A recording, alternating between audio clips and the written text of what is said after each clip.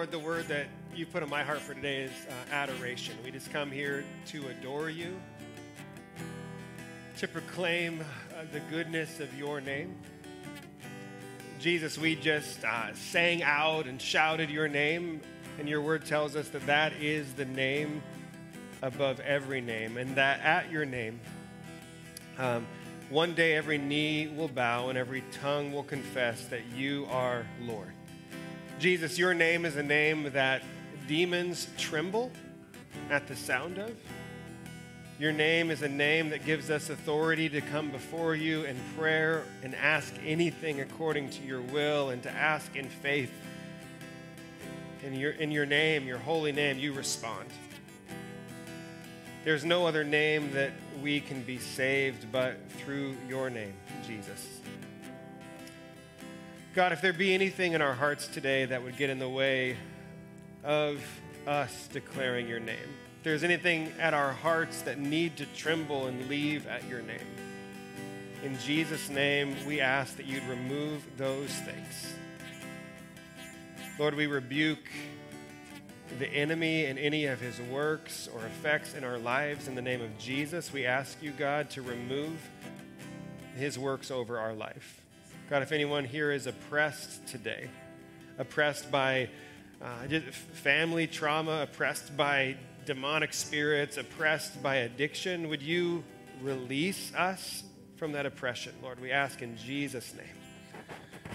God, if those who are here who are struggling with illness or who are in pain, those who are watching online who are sick today or who are in pain, Lord, would you relieve them of their pain and replace it with your peace? God, would you remind those who are suffering that you are there with us as we suffer? But Lord, we're bold enough to ask you to pluck us out of that suffering.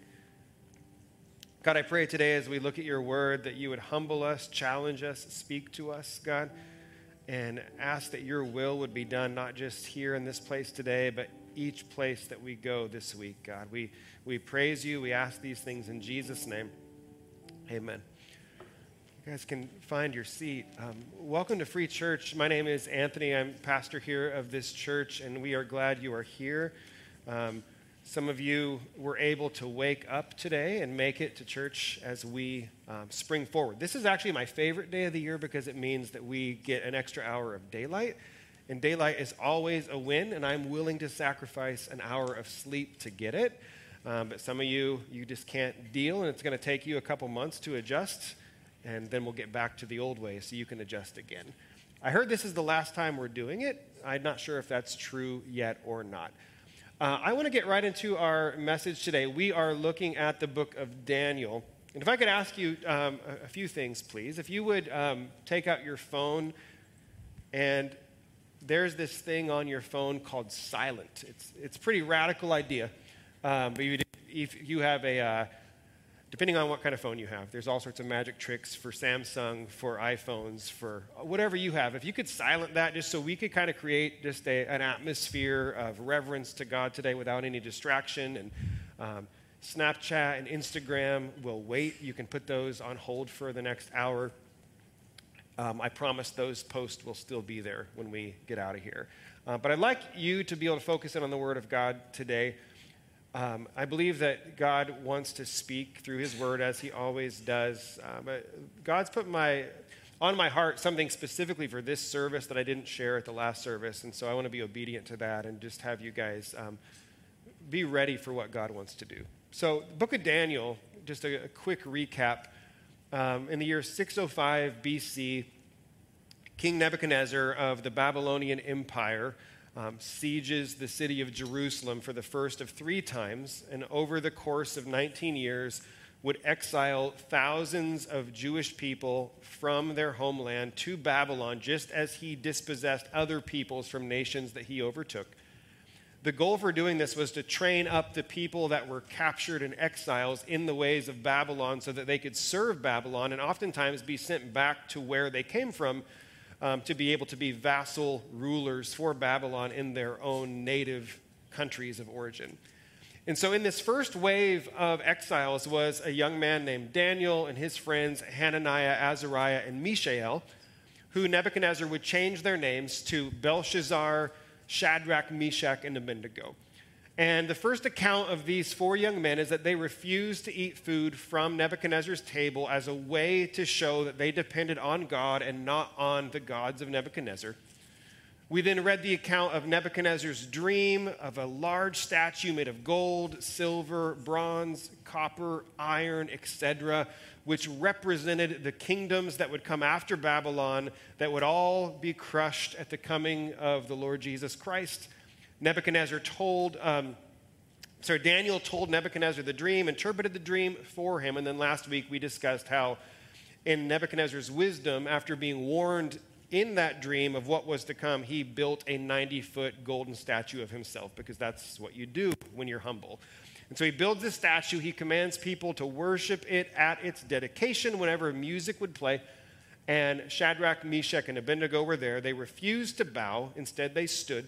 And for that were thrown into a fiery furnace where they were rescued by the Lord himself, which caused Nebuchadnezzar for the second time in the story to give praise to God. And so today we pick up this account in chapter 4, and I want to remind you the 2 themes that appear throughout this entire book of Daniel. And the first theme is how God sovereignly orchestrates the history of the world. God sovereignly orchestrates the events of this universe despite our actions in order to bring about his plans and his will for all of creation. And then secondly, what the series is named after is this idea of living in exile, or how we can live for God in an ungodly world, and how God can use those who follow him in places that do not follow him whatsoever. And those are the themes that we're looking at. Both of these appear in today's account in chapter 4. And chapter 4 is incredible, not only because, as is chapter 2 through 6 written in Aramaic, getting all my empires mixed up. Daniel 4 written in Aramaic, but Daniel chapter 4 is actually written by Nebuchadnezzar himself. And so this is a global dictator who has had at least tens upon tens of thousands of people killed for his own glory, who now is writing a chapter in the book of the Bible. And what he has to say is fascinating, because he opens up chapter 4 with a psalm of praise and with a testimony towards the Lord Most High. And he does it as a prelude. We're going to see what happens, but before it happens, he's going to give this song, this testimony of God's goodness. And it's found in Daniel chapter 4, verse 1 through 3. He says this: King Nebuchadnezzar, to all peoples, nations, and languages that dwell in all the earth, peace be multiplied to you. It has seemed good to me to show the signs and wonders that the Most High God has done for me. And then here's his song. How great are his signs, how mighty his wonders. His kingdom is an everlasting kingdom, and his dominion endures from generation to generation. And so this is again, global dictator now giving praise and glory and testimony to God. Nebuchadnezzar would go on throughout this chapter to now describe a dream he has. He does not expect those who serve him to tell him the dream and its interpretation. He's going to tell them the dream. And so he calls in all what are known as the Chaldeans, the enchanters, what they would see as magicians, sorcerers, fortune tellers, dream interpreters, astrologers to interpret his dream, and none there can interpret it. And so we then are introduced again to Daniel, who is living at the king's palace, who is second in command. Nebuchadnezzar knows that Daniel can interpret the dream, and so Nebuchadnezzar tells Daniel this dream in verse 10. He says this: The visions of my head as I lay in bed were these. Here's my dream. I saw, and behold, a tree in the midst of the earth. And this tree's height was great. The tree grew and it became strong, and its top reached to heaven, and it was visible to the ends of the whole earth. The tree's leaves were beautiful, and its fruit was abundant, and in it was food for all. The beasts of the field found shade under this tree, and the birds of the heavens lived in its branches, and all flesh was fed from this tree. Just briefly, this is imagery that would have reminded the Hebrew people of the Garden of Eden. Just like Nebuchadnezzar's first dream was him represented as a head of gold on this statue being given dominion of the known world, just like Adam was given dominion, so too here is this tree representative of this Adam-like figure.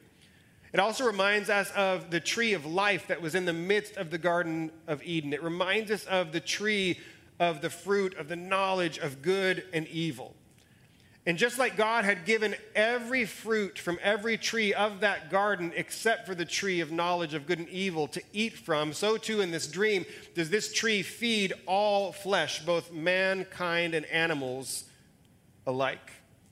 Keep in mind that Nebuchadnezzar has this dream in Babylon, which he had constructed the hanging gardens of Babylon for his wife. And so Babylon itself would have resembled Eden with these ziggurat-type mountain structures with palm trees and vegetation of all kinds here in this oasis in the desert.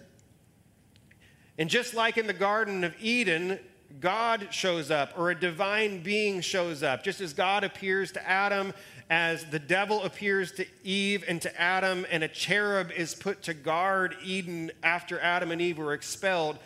Nebuchadnezzar describes an angel, a spiritual being, specifically a watcher, that now meets him in this garden next to this tree in this dream. And he says in verse 13, I saw in my dream, behold, a watcher. A watcher is a class of spiritual being. We would typically call this an angel. This was an idea that this Mesopotamian culture would have been familiar with. And so he says there's this divine being that comes and visits me in this dream, a holy one that came down from heaven.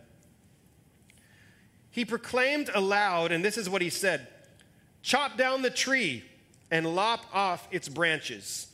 Strip off its leaves and scatter its fruit. Let the beasts flee from under the tree and the birds from under the branches. But leave the stump of its roots in the earth, and bind the stump with a band of iron and bronze amid the tender grass of the field. Let him, you notice the wording changes from the tree to him.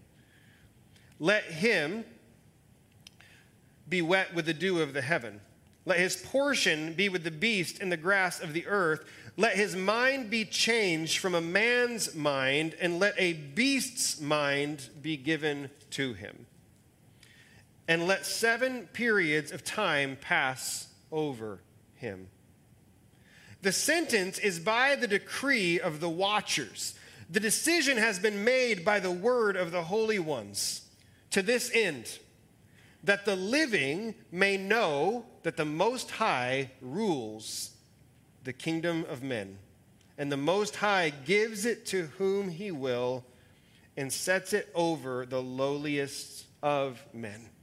So in the dream, Nebuchadnezzar says, God decrees that this tree be removed. This is a decision made by God so that mankind would know that it is God who rules and not the lowly men who sometimes are appointed over kingdoms like Nebuchadnezzar. And so Daniel's going to respond to this dream in verse 19. He says this, my Lord, may the dream be for those who hate you, and its interpretation for your enemies. This is a bad omen. This is a dream which carries with it an act of judgment. And Daniel is kind of saving face. He's like, I'm going to tell you the interpretation. You're not going to like it. That's on God, not on me. I hope it doesn't come to pass, but here's what's going to happen to you that's really horrible. Verse 20. The tree you saw is you, O king. You have grown and become strong.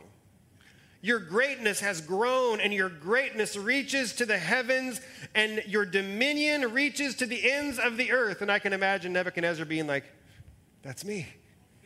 It's incredible. Yes, this describes me so well. Verse 23. I just imagine Nebuchadnezzar has hair to flip too, by the way.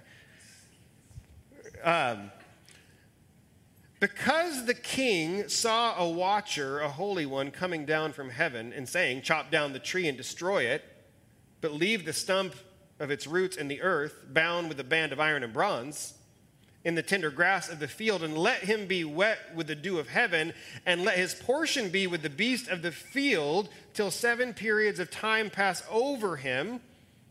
This is the interpretation. So this is the dream. You've told me. Here's the interpretation. O king, it is a decree of the Most High, which has come upon my lord the king, that you shall be driven from among men, and your dwelling shall be with the beasts in the field.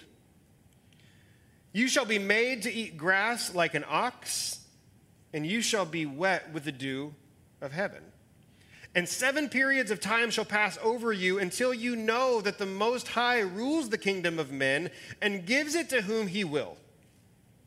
And as it was commanded to leave the stump of the roots of the tree, your kingdom will be confirmed for you from that time that you know that heaven rules. So Daniel says, you're going to be driven out. You're going to lose your kingdom. You're going to live out in the wild. You're going to live like a creature, like a wild beast.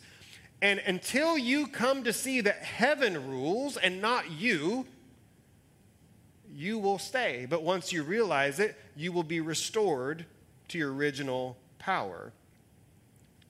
So one who is represented like a tree in this dream, a tree that provides shade, a tree that provides food for all the beasts of the earth, will himself become like a beast in order to know that it is God Most High in heaven who rules and who gave Nebuchadnezzar the ability to rule on his behalf. Verse 27 is strange. So Daniel interprets the dream, and in verse 27, he closes out his thought with this. He says, therefore, O king, let my counsel be acceptable to you.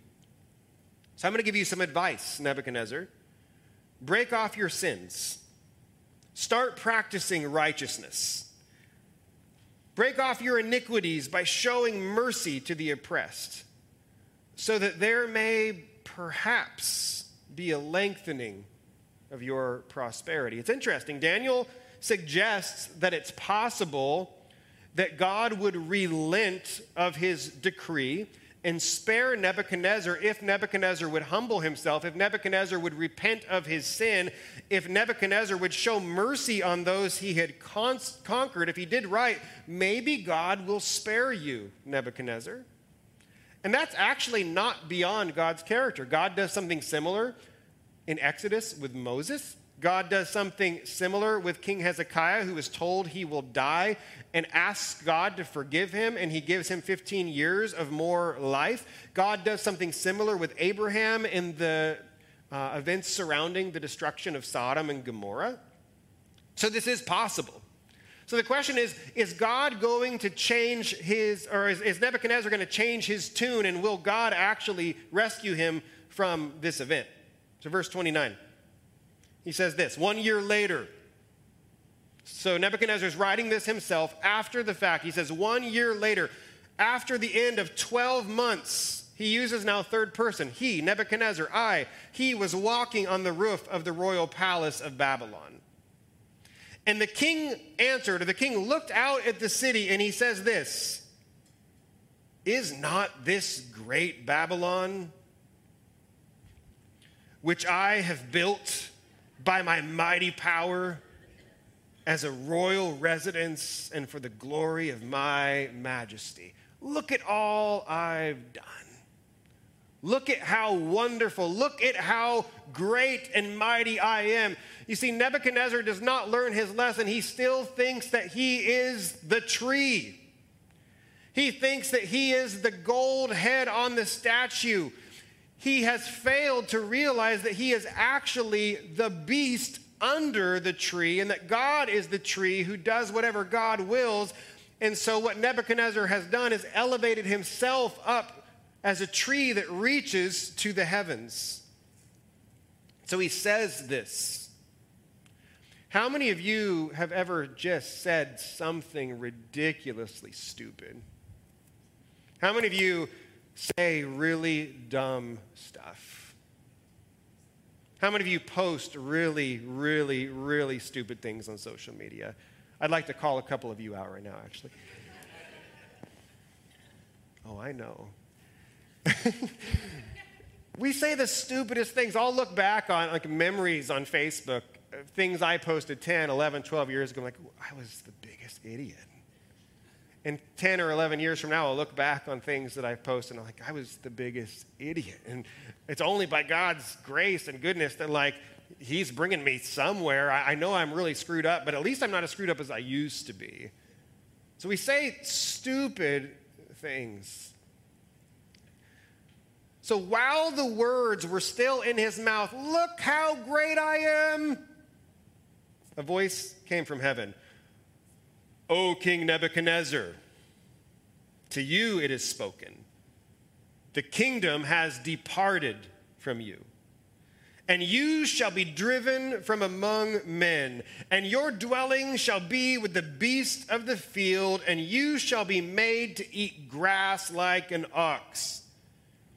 And 7 periods of time shall pass over you, Nebuchadnezzar, until you know that the Most High rules the kingdom of men and gives it to whom he will. Have you ever sent a text message bad-mouthing someone? Sent a text message complaining about someone, but you actually sent it to that person because your mind thought about their name when you were trying to send it to someone else? Has that ever happened to you before? Pastor, we've never spoke ill of anyone in our lives. Teach me your holiness. Have you ever gossiped about someone, badmouthed someone, and they walk in on you, or you realize they were standing in the door the entire time behind you while you were talking about them? Have you ever told a joke that it wasn't until the joke was already out of your mouth that you realized that was probably a little off color? That probably wasn't appropriate for this funeral, for this whatever serious event that you're at. You ever had a first world problem leave your mouth, and as it's coming out of your mouth, you realize how ridiculous you are? We're blessed. Our in-laws, my in-laws, it's my wife's family, not her in-laws. My in-laws give us half a cow every year, like half a beef. They make sure it's butchered and prepared. They're not just like, here's a half a cow. Do with it as you want. So they give us a half a beef, and it's always in January.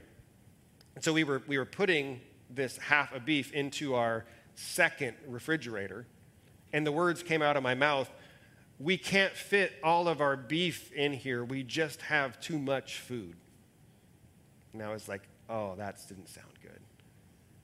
And God was like, hey, don't you know there's people that don't have any food? One time I was driving on I-5, just grieving over the fact that my speaker had blown. And I was listening to Moby, actually. Good music. This is the early 2000s. And just blaring with a broken speaker that I'd blown. And I turned to my wife and I said, like, just complaining about how much we're struggling that our speaker had blown. And here on I-5 in the middle of nowhere was a man, like, at 11 at night holding a sign asking for food on the freeway. And God didn't put him there, but he might as well have. You stupid, you care about your blown speaker when there's people that don't even have their bare necessities. How does it feel when you say stupid things? Surely you know. How does it feel like when you say something dumb, like, oh, it's just like somebody punches you in the gut. Oh, that was really stupid. I'm an idiot. How does it feel? Imagine Nebuchadnezzar in this moment. Look how great I am. You got to go live in the field for 7 periods. Verse 33, immediately the word was fulfilled against Nebuchadnezzar. He was driven from among men, and he ate grass like an ox. His body was wet with the dew of heaven till his hair grew as long as eagle's feathers. I never understood this analogy. I still don't get it. Like, I'm trying to figure out, like, how long is an eagle feather? It's like that. That's not that long, but hey, still long. It's not like peacock feathers. But his hair grew long, We get an understanding his hair was short, and then how long did it grow? That long, an eagle feather. And this is where it's really disgusting and where I lose all respect for Nebuchadnezzar. It says his nails were like the bird's claws. You need to cut your fingernails. As my son, he's just in the last couple years has realized that cutting fingernails is important. But sometimes young men will just like let them go, and it's not because they're trying to be fashionable. It's just that they're lazy, and it's disgusting. Everything you touch lives under those fingernails and grows and breeds and makes the world a worse place. If you do your nails, keep them clean. It's acceptable, but just make sure you clean these guys out. They're really gross. His nails are like bird's claws. So what Nebuchadnezzar is trying to say, like, I was like a beast. I had nasty nails. I let my hair grow out. I was wet with dew. There's actually some not ancient, but some classical paintings and art of Nebuchadnezzar in this form. It's kind of funny. He's turning into like the Hulk. But he's in bad shape. So 7 periods. We don't know how long this is. Some people say it's 7 years. The Bible never says it's 7 years. But 7 periods of time pass. It could have been years. It could have been months. It could have been weeks. It's very certain it wasn't days. It could have been literal 7 seasons. We don't know. But it's a long period of time. 7 is kind of this number of completion. You're going to live like a beast until this season is complete. So a long time. Either way, Nebuchadnezzar is humbled by God. Nebuchadnezzar is made to experience a period of intense, what we would call mental illness. That's what he's experiencing. And I want to be very cautious as I say this, because if you are someone who experiences any form of mental illness, it's not because God is making this happen to you to humble you. This is just the occurrence in Nebuchadnezzar's life. Your mental illness, the mental illness that we may struggle with, is not a judgment from God, but it is something that we have to experience God in and pray for healing and do what we can to restore ourselves and to live a helpful life. But he's made to experience this intense period of mental illness. He's forced to live like a beast under the shade of his tree. And he would live like this until God's work of humbling him had been completed. Now, the thing I love about Daniel is it talks about history so much, and there's a lot of history and archaeological finds that actually verify these accounts that are written in the Bible. We talked about that with the statue that was built by Nebuchadnezzar last week, but there's actually a document that has been found that looks like it references this exact event. There's a lot of words and lines that are missing on the document, but from what we can gather in some other historical sources, it looks like history does record this particular occurrence, and it suggests that Nebuchadnezzar's third-born son, his name was essentially Evil Marduk or Amel Marduk. It suggested that while Nebuchadnezzar experienced these 7 periods of mental illness, living like a beast, that his third son ruled in his place. And that when Nebuchadnezzar was restored to the throne, when he was able to fulfill his duties, the document says, Nebuchadnezzar then comes out of retirement back into his role as king and imprisons his son for taking the throne. And it's while his son is in prison that Nebuchadnezzar dies. And that son then is basically sought after by his supporters, taken out of prison, put onto the throne as king so that his oldest brother doesn't take the throne. History's fascinating. So there is some evidence of this story taking place outside of Scripture. In fact, Nebuchadnezzar's grandson has a more exact documentation written about a very similar thing that he himself went to. So this is something that literally runs in their family. I want you to see that there's things that God is doing to orchestrate human history. There's things going on all around us. It's a lot more than just us at our job on Monday morning. It's us and all of the spiritual realm surrounding us. It's me and you. It's you and me. It's us together. It's God Almighty. It's heaven and earth. All these things are going on. And I wanted to point out, because I've mentioned it 2 other times before, that the similarities between Nebuchadnezzar and Saddam Hussein, the past president of Iraq, is fascinating. Saddam Hussein declared himself literally to be Nebuchadnezzar. Specifically, he said, I am the son of Nebuchadnezzar. I am the descendant of Nebuchadnezzar. I am like Nebuchadnezzar. He sought out to rebuild Babylon, so much so that Saddam Hussein went into the ancient bricks that were in the ruins of the city of Babylon and stamped his seal of his name onto some of those bricks to say, I'm just like my father Nebuchadnezzar, who built this city. He actually built one of his palaces on the ruins of Nebuchadnezzar's palace. He actually built 90-foot tall statues of himself all around his land. And on April 2003, when Iraq and its kingdom collapsed, Saddam Hussein went into hiding on a peasant's farm and lived literally in a hole for just about 7 months. And when Allied forces came and drug him out of the hole, he kind of looked a little bit like a beast. And he would be taken and tried for the destruction of his own people and hung and killed just a few months later. But Nebuchadnezzar wouldn't meet the same fate. Nebuchadnezzar would live to see another day. And so, at the end of Nebuchadnezzar's allotted time of 7 periods, he goes back to his first-person account of this experience. And just like the beginning of the chapter, Nebuchadnezzar bookends the chapter with a beautiful testimony of God's grace and what I believe is a very true conversion to worship the God of creation. And then he writes another psalm of praise. Let's read this in verse 34. Nebuchadnezzar says, at the end of the days, at the end of the 7 periods, I, Nebuchadnezzar, I lifted my eyes to heaven, and my reason returned to me. And I blessed the Most High, and I praised and honored him who lives forever. And he writes this song.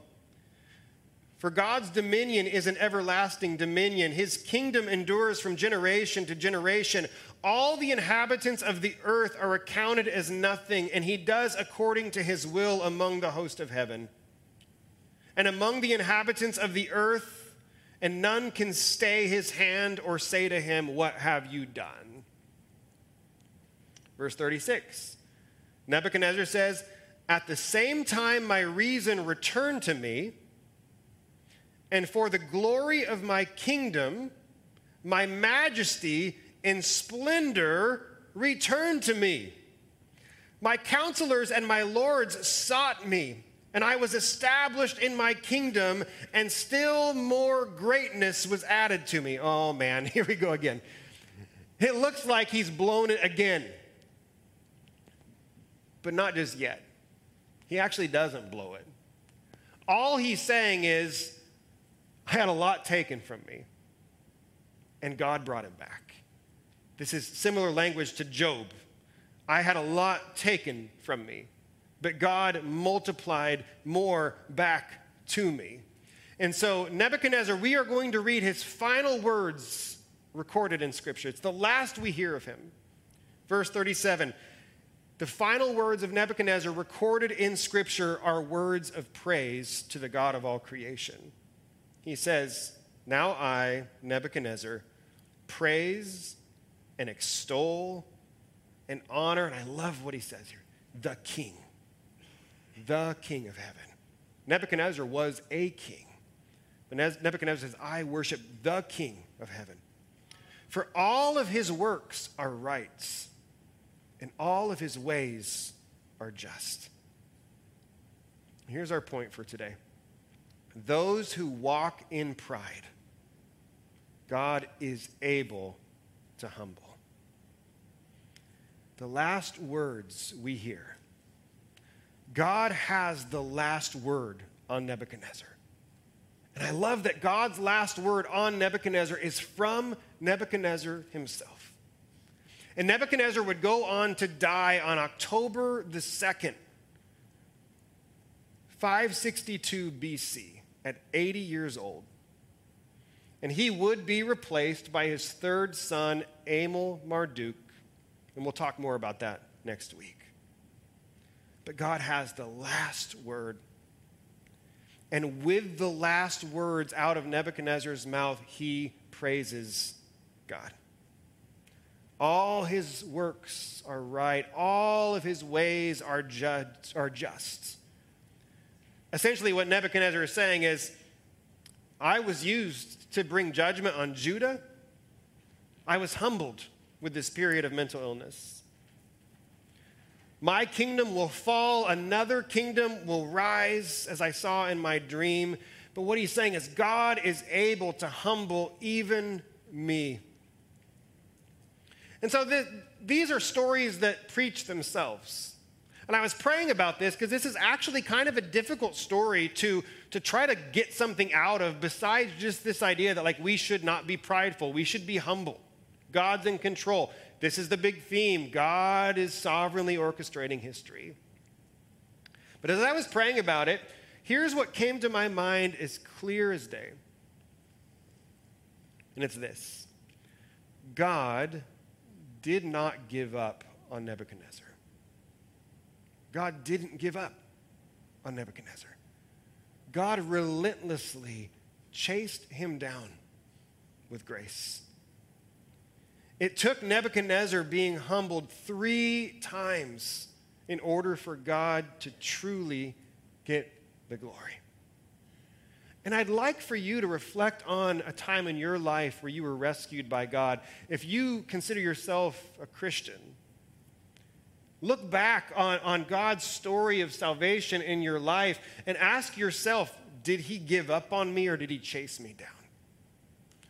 Was he always pursuing me? And when did I decide to humble myself and to trust in God instead?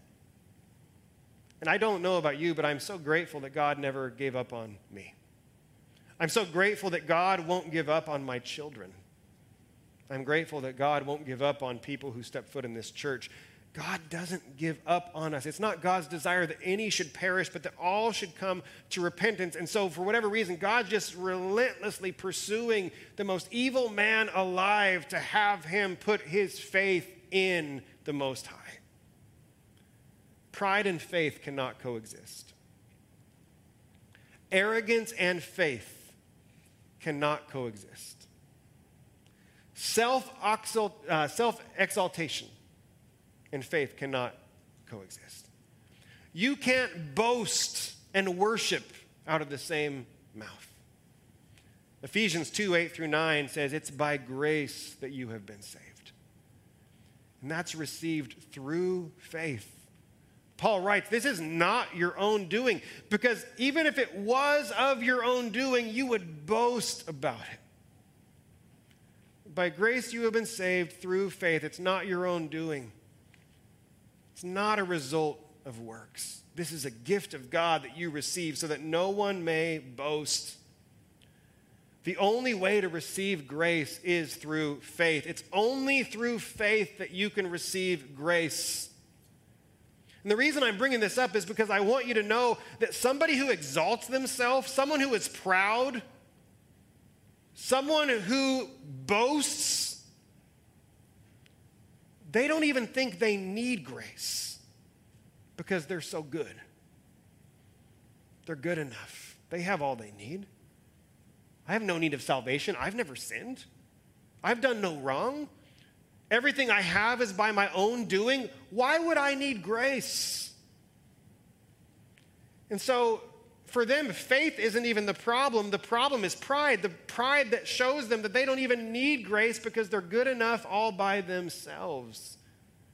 This is actually the competing factor for our faith in the world today. It's not atheism. It's not progressive ideology. The issue of our day, just as it is in every day, but even more so today, the issue is people don't think they need God.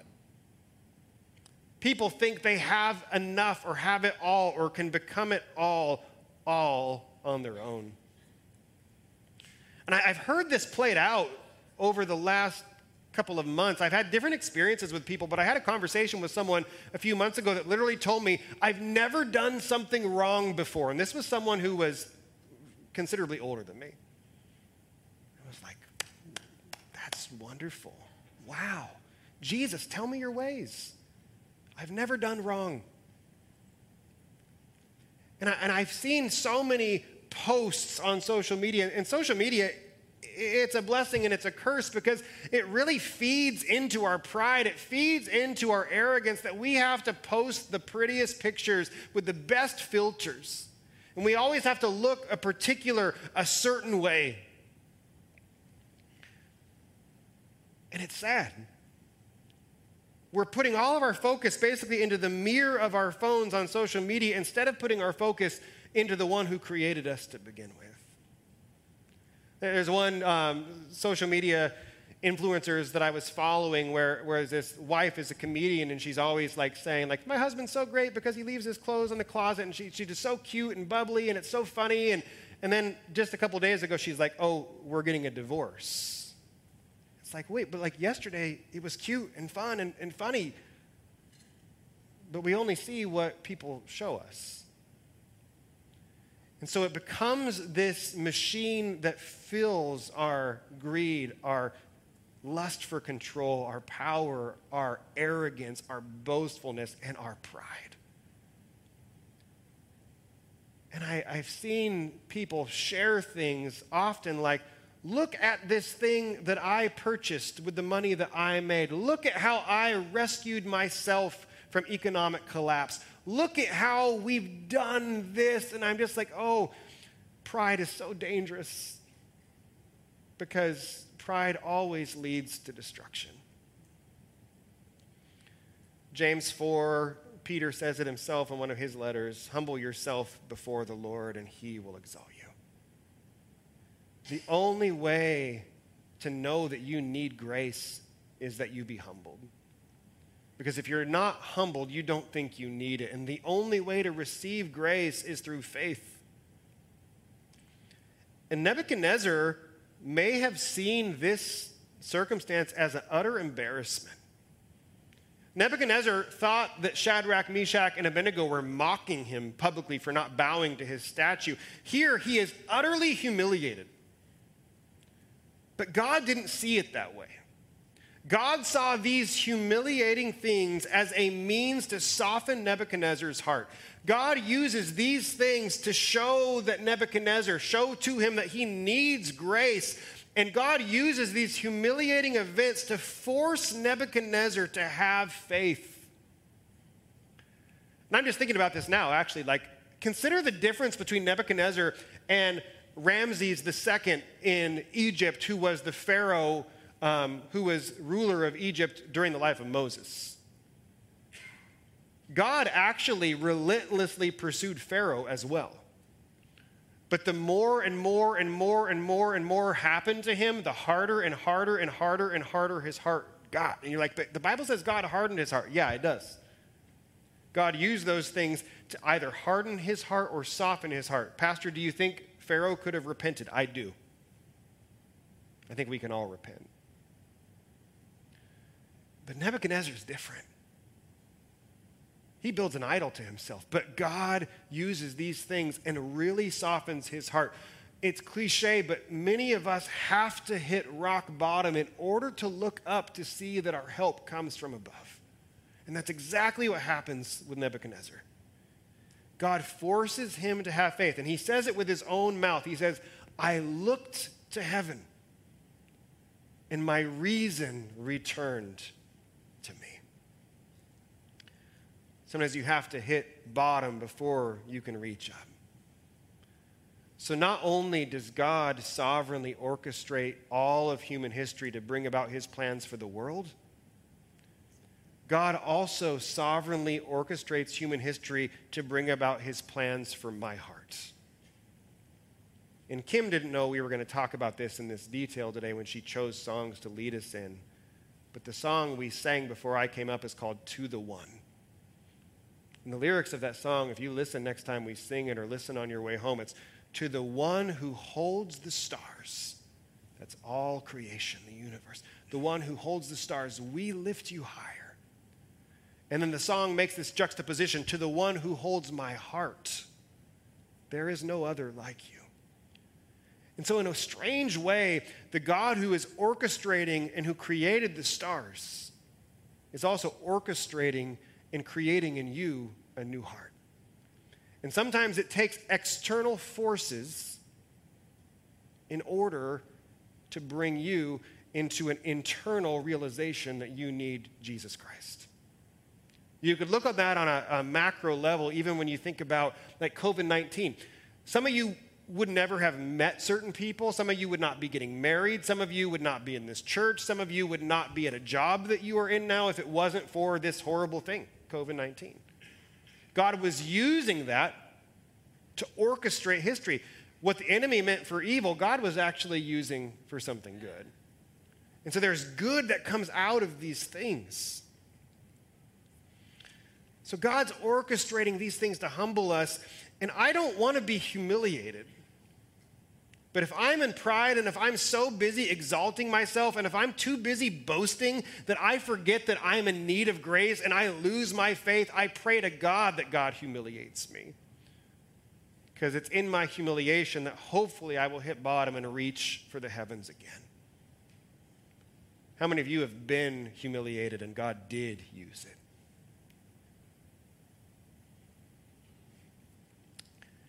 Humble yourself in the sight of the Lord, and he will lift you up. God humbles the proud, but he gives grace. He exalts the humble. You have to humble yourself in order to see that you need the grace of God. And for those that don't know Jesus, if you're here and you just say, I don't have a relationship with Jesus, I don't know what this is all about. My prayer is that you, I would say, take a position of humility.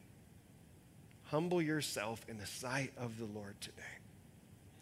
For some of you, it might literally look like kneeling or bowing just as an act and a sign of outward humility that you are expressing with your heart. We don't raise our hands in worship because it feels good. It's actually awkward. But we raise our hands to say, it's not me, it's you. I surrender. I give up. I exalt you. I'm humbling myself. In order to humble myself and lower myself, I got to lift up the name of Jesus. That's why we do these things.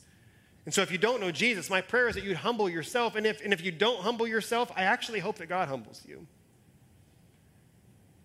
I don't want to see anybody humiliated, but for someone to be humiliated, if it means that they will turn to Jesus, then I'll applaud it. And I'll thank God for it. You need to know how desperately in need of God's grace you are. You need to have faith and look to the heavens so that your reason will return to you. So for the Christian, how do we do this? How do we live in exile in regard to pride and humility? I won't spend hardly any time on this, but I did make a little list. These kind of sermons where you're walking through a book force you to make lists. So if you want to take a picture of this list, you can. I keep saying I'll post these lists. I haven't. I will. Humble yourself. You humble yourself by putting the needs of others in front of your own needs. Humble yourself. Don't look at your achievements and possessions and then give anyone or anything credit besides God.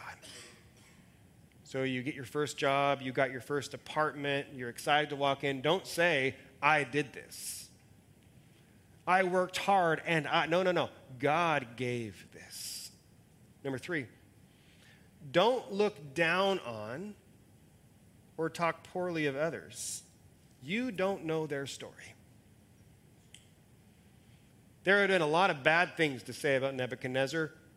Those who would have passed him in the wilderness, if they didn't recognize him, they wouldn't know his story.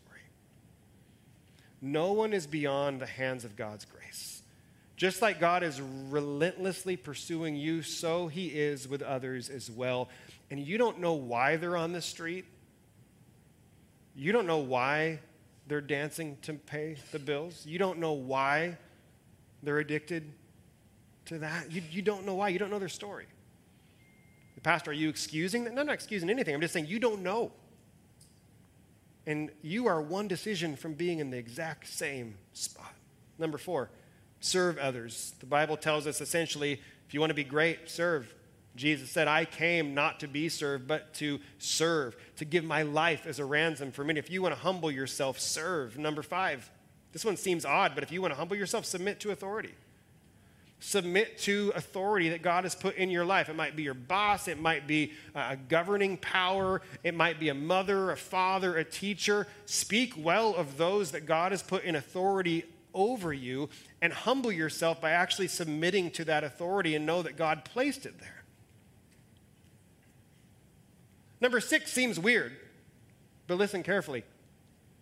Quit trying to be the Savior. This is one great way to humble yourself. In the American, the Western Christian church, we have this bad habit of thinking that we go to other countries as missionaries to save people that are there. But oftentimes when we American, Western Christians go to other countries to save people, we find ourselves being saved because of the humility and the graciousness of those we went to serve. They were actually serving us. So you're no one's savior. Quit trying to save people. Love people. Share the gospel with people. Let God do the saving. Invite people to church, but you're not the one that's going to drag them out of the mud. Only God can do that. Number 7, don't assume a position. Wait to be invited. Jesus tells a parable of someone who threw a dinner and a guest came in and they put themselves at the head of the table, and the master, the host of the banquet, was like, we didn't invite you to sit at that chair. You go and sit at the other chair. I'm going to invite the person who sat at the worst seat to come and sit at the best seat. If you want to humble yourself, don't walk into your new job tomorrow and think like, everyone, I'm all that. I have built an impressive resume. I'm here to take everyone's job. I am here to put myself in a position of power, and so everybody is on notice right now. I tell you what, that company is not excited to have you there once you start saying stuff like that. Don't assume a position. Wait to be invited. Number 8, talk about others more than you talk about you. Talk about others positively more than you talk about you. Don't be the person that just talks about themselves. Learn about people's lives. Humble yourself. Talk about people's stories. Ask them questions that will cause them to share about them. As I'm training young people into leadership, I always tell them, if you take someone out to dinner, one of the greatest compliments they could give you is, oh my gosh, you've eaten all your food and I haven't taken a bite, because that means you were able to be a listening ear to them for the 30 minutes it took to eat. And you're like, yes, that's true. Now it's my turn. You talk. So talk about others more than yourself. And the final 2, number 9, boast in the Lord. Share your testimony. Nebuchadnezzar shared his testimony, and he wrote a chapter in the Bible. If Nebuchadnezzar, who slaughtered tens of thousands of Jewish people and burned down the temple, if he can share a testimony, so can you. Share your testimony. And then finally, thank others when you get ahead. Someone always paved the way for you to get where you are. That's a way to put others in front of yourself. Humble yourself. I want to thank this person. I want to thank this person. I want to thank this. Humble yourself. You didn't get there on your own. You didn't climb a ladder. Someone lifted you up to that position. But if you don't get this right, and we're all going to fail at it, if you don't get this right, if you continue exalting yourself, continue in your pride, God will humble you. So we must choose. Do we want to be a part of what God is doing and humble ourselves? Or do we want to be prideful and arrogant and be apart from it and do it our own way? And if that's the way we try to do it, God will establish his way, and he'll humiliate us if that's what it takes. I'm going to ask you to bow your heads.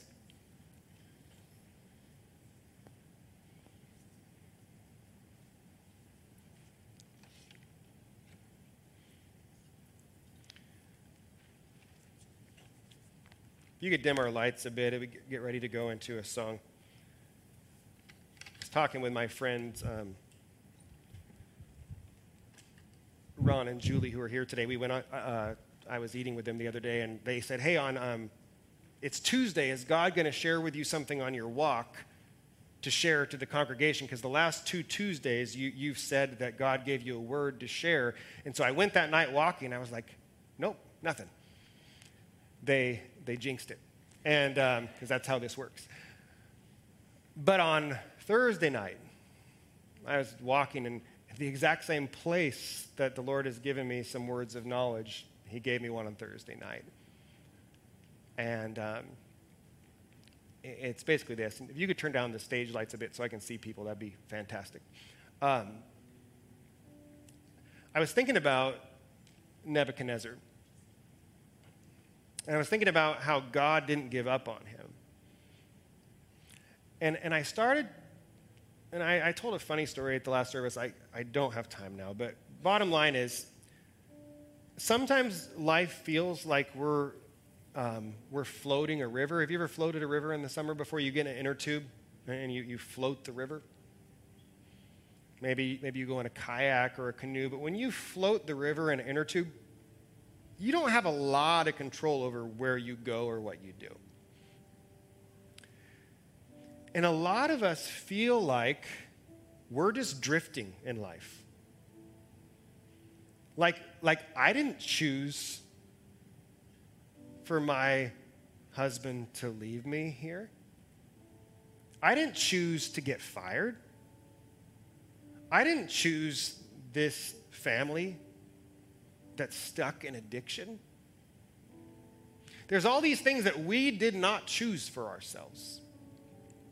And it feels like we're just on a tube in a river being carried at whatever the whim of the current is, and that we have no control. And I want to say, I understand. That is what life seems like. Sometimes there are detours in the river. Sometimes there's channels that go off to one side and meet up again down the road, and they may seem better, they may seem more thrilling and more exciting, but they're actually ones that we should not go down. And it seems like we're stuck. It seems like we're getting nowhere. And maybe if we just go on this detour, life will get a little bit more exciting, and it ends up, it really does get exciting, but in a really bad way.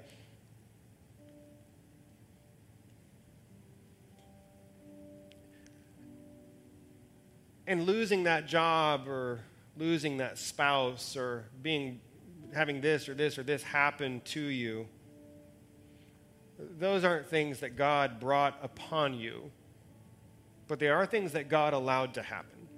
And I don't know why. But in hindsight, I know a little bit. This whole series is about how God is using things that seem completely random, completely evil, completely bad, to bring about his plan. Oh, COVID happened. My life fell apart. Oh, 3 years later, I have a new job because of that. COVID happened. My life fell apart. Oh, 3 years down the road, I now have this friend because of that. My spouse died, and I feel so alone. I'm so lonely. But God used that to build my trust in him. So things may seem like they're out of control, and even though people are out of control, even though the devil, forces of evil are out of control, God's somehow still orchestrating it to bring you about to where he wants you to be, and he's really good at it. And for a lot of us, it takes actually being on our deathbed to realize it. Oh, wow, I see some of it now. And on the other side of the deathbed, as a Christian, a follower of Jesus, when we see Jesus in paradise, I think we'll understand a lot more. Now I get it. Now I understand. I don't know why I lost that baby. I don't know why the house got foreclosed on. I don't know why my son struggled so badly with this, but God was still figuring it out, still working it out for me.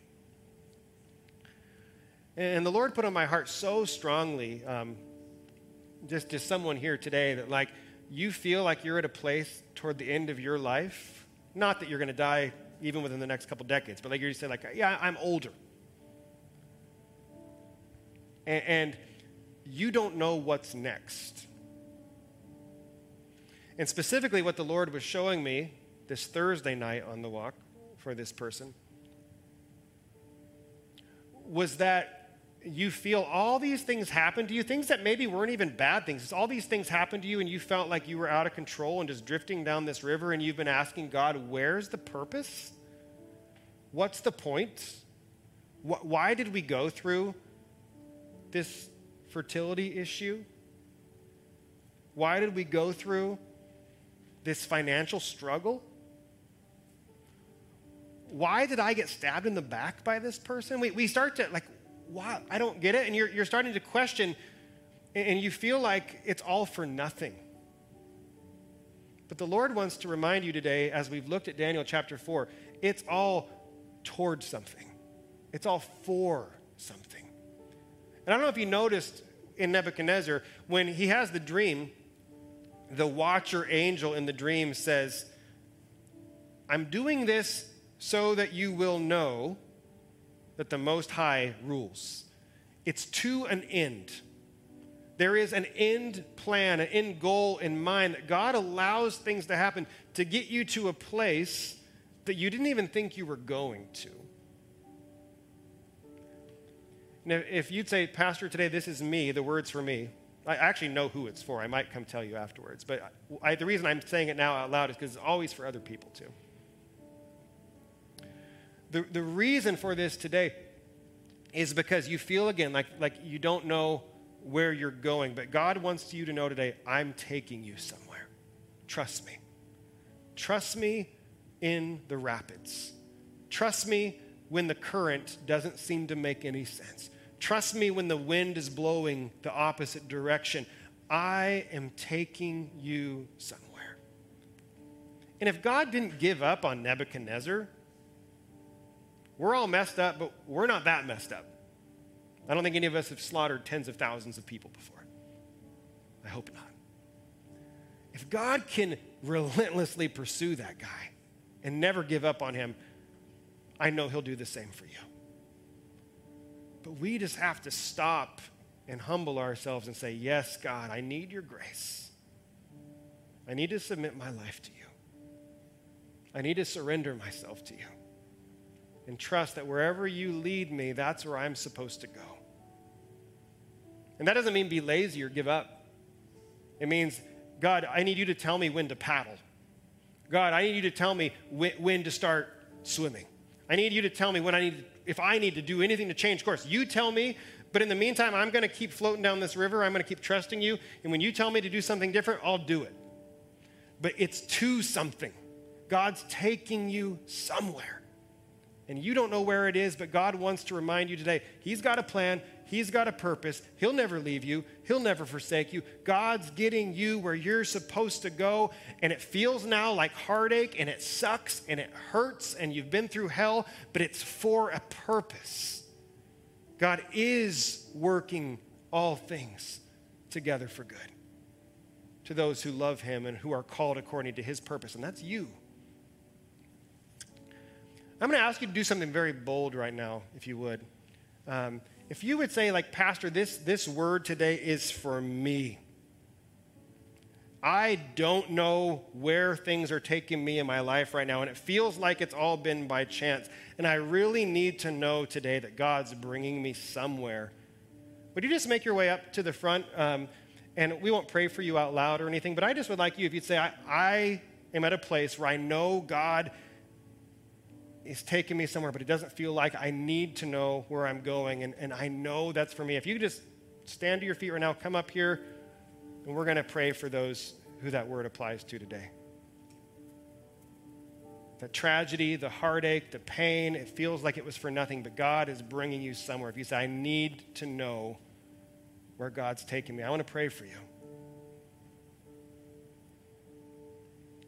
If you're here today and if you are in the midst of tragedy or heartache, or you feel like you're going through hell, you feel like there's no out, and you're ready and you're at a point where you'd like to humble yourself, would you just walk up to the front too? We'd love to pray for you as we sing. Like, I need to be humbled.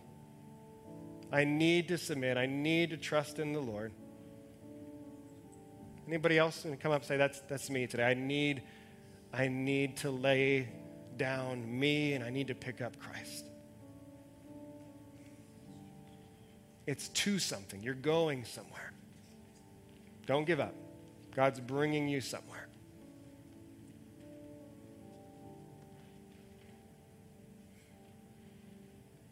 We have some of our leaders come up and lay hands on those up here to pray.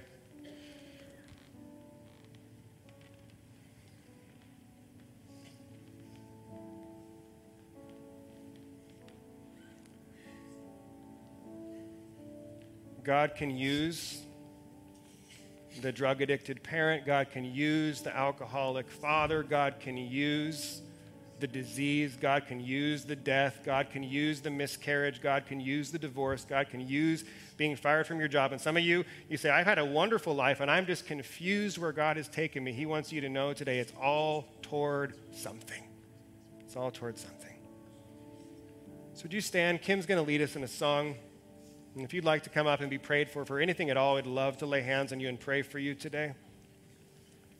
But don't miss out on an opportunity to receive from the Lord today. He's got you. He wants you to know you're His.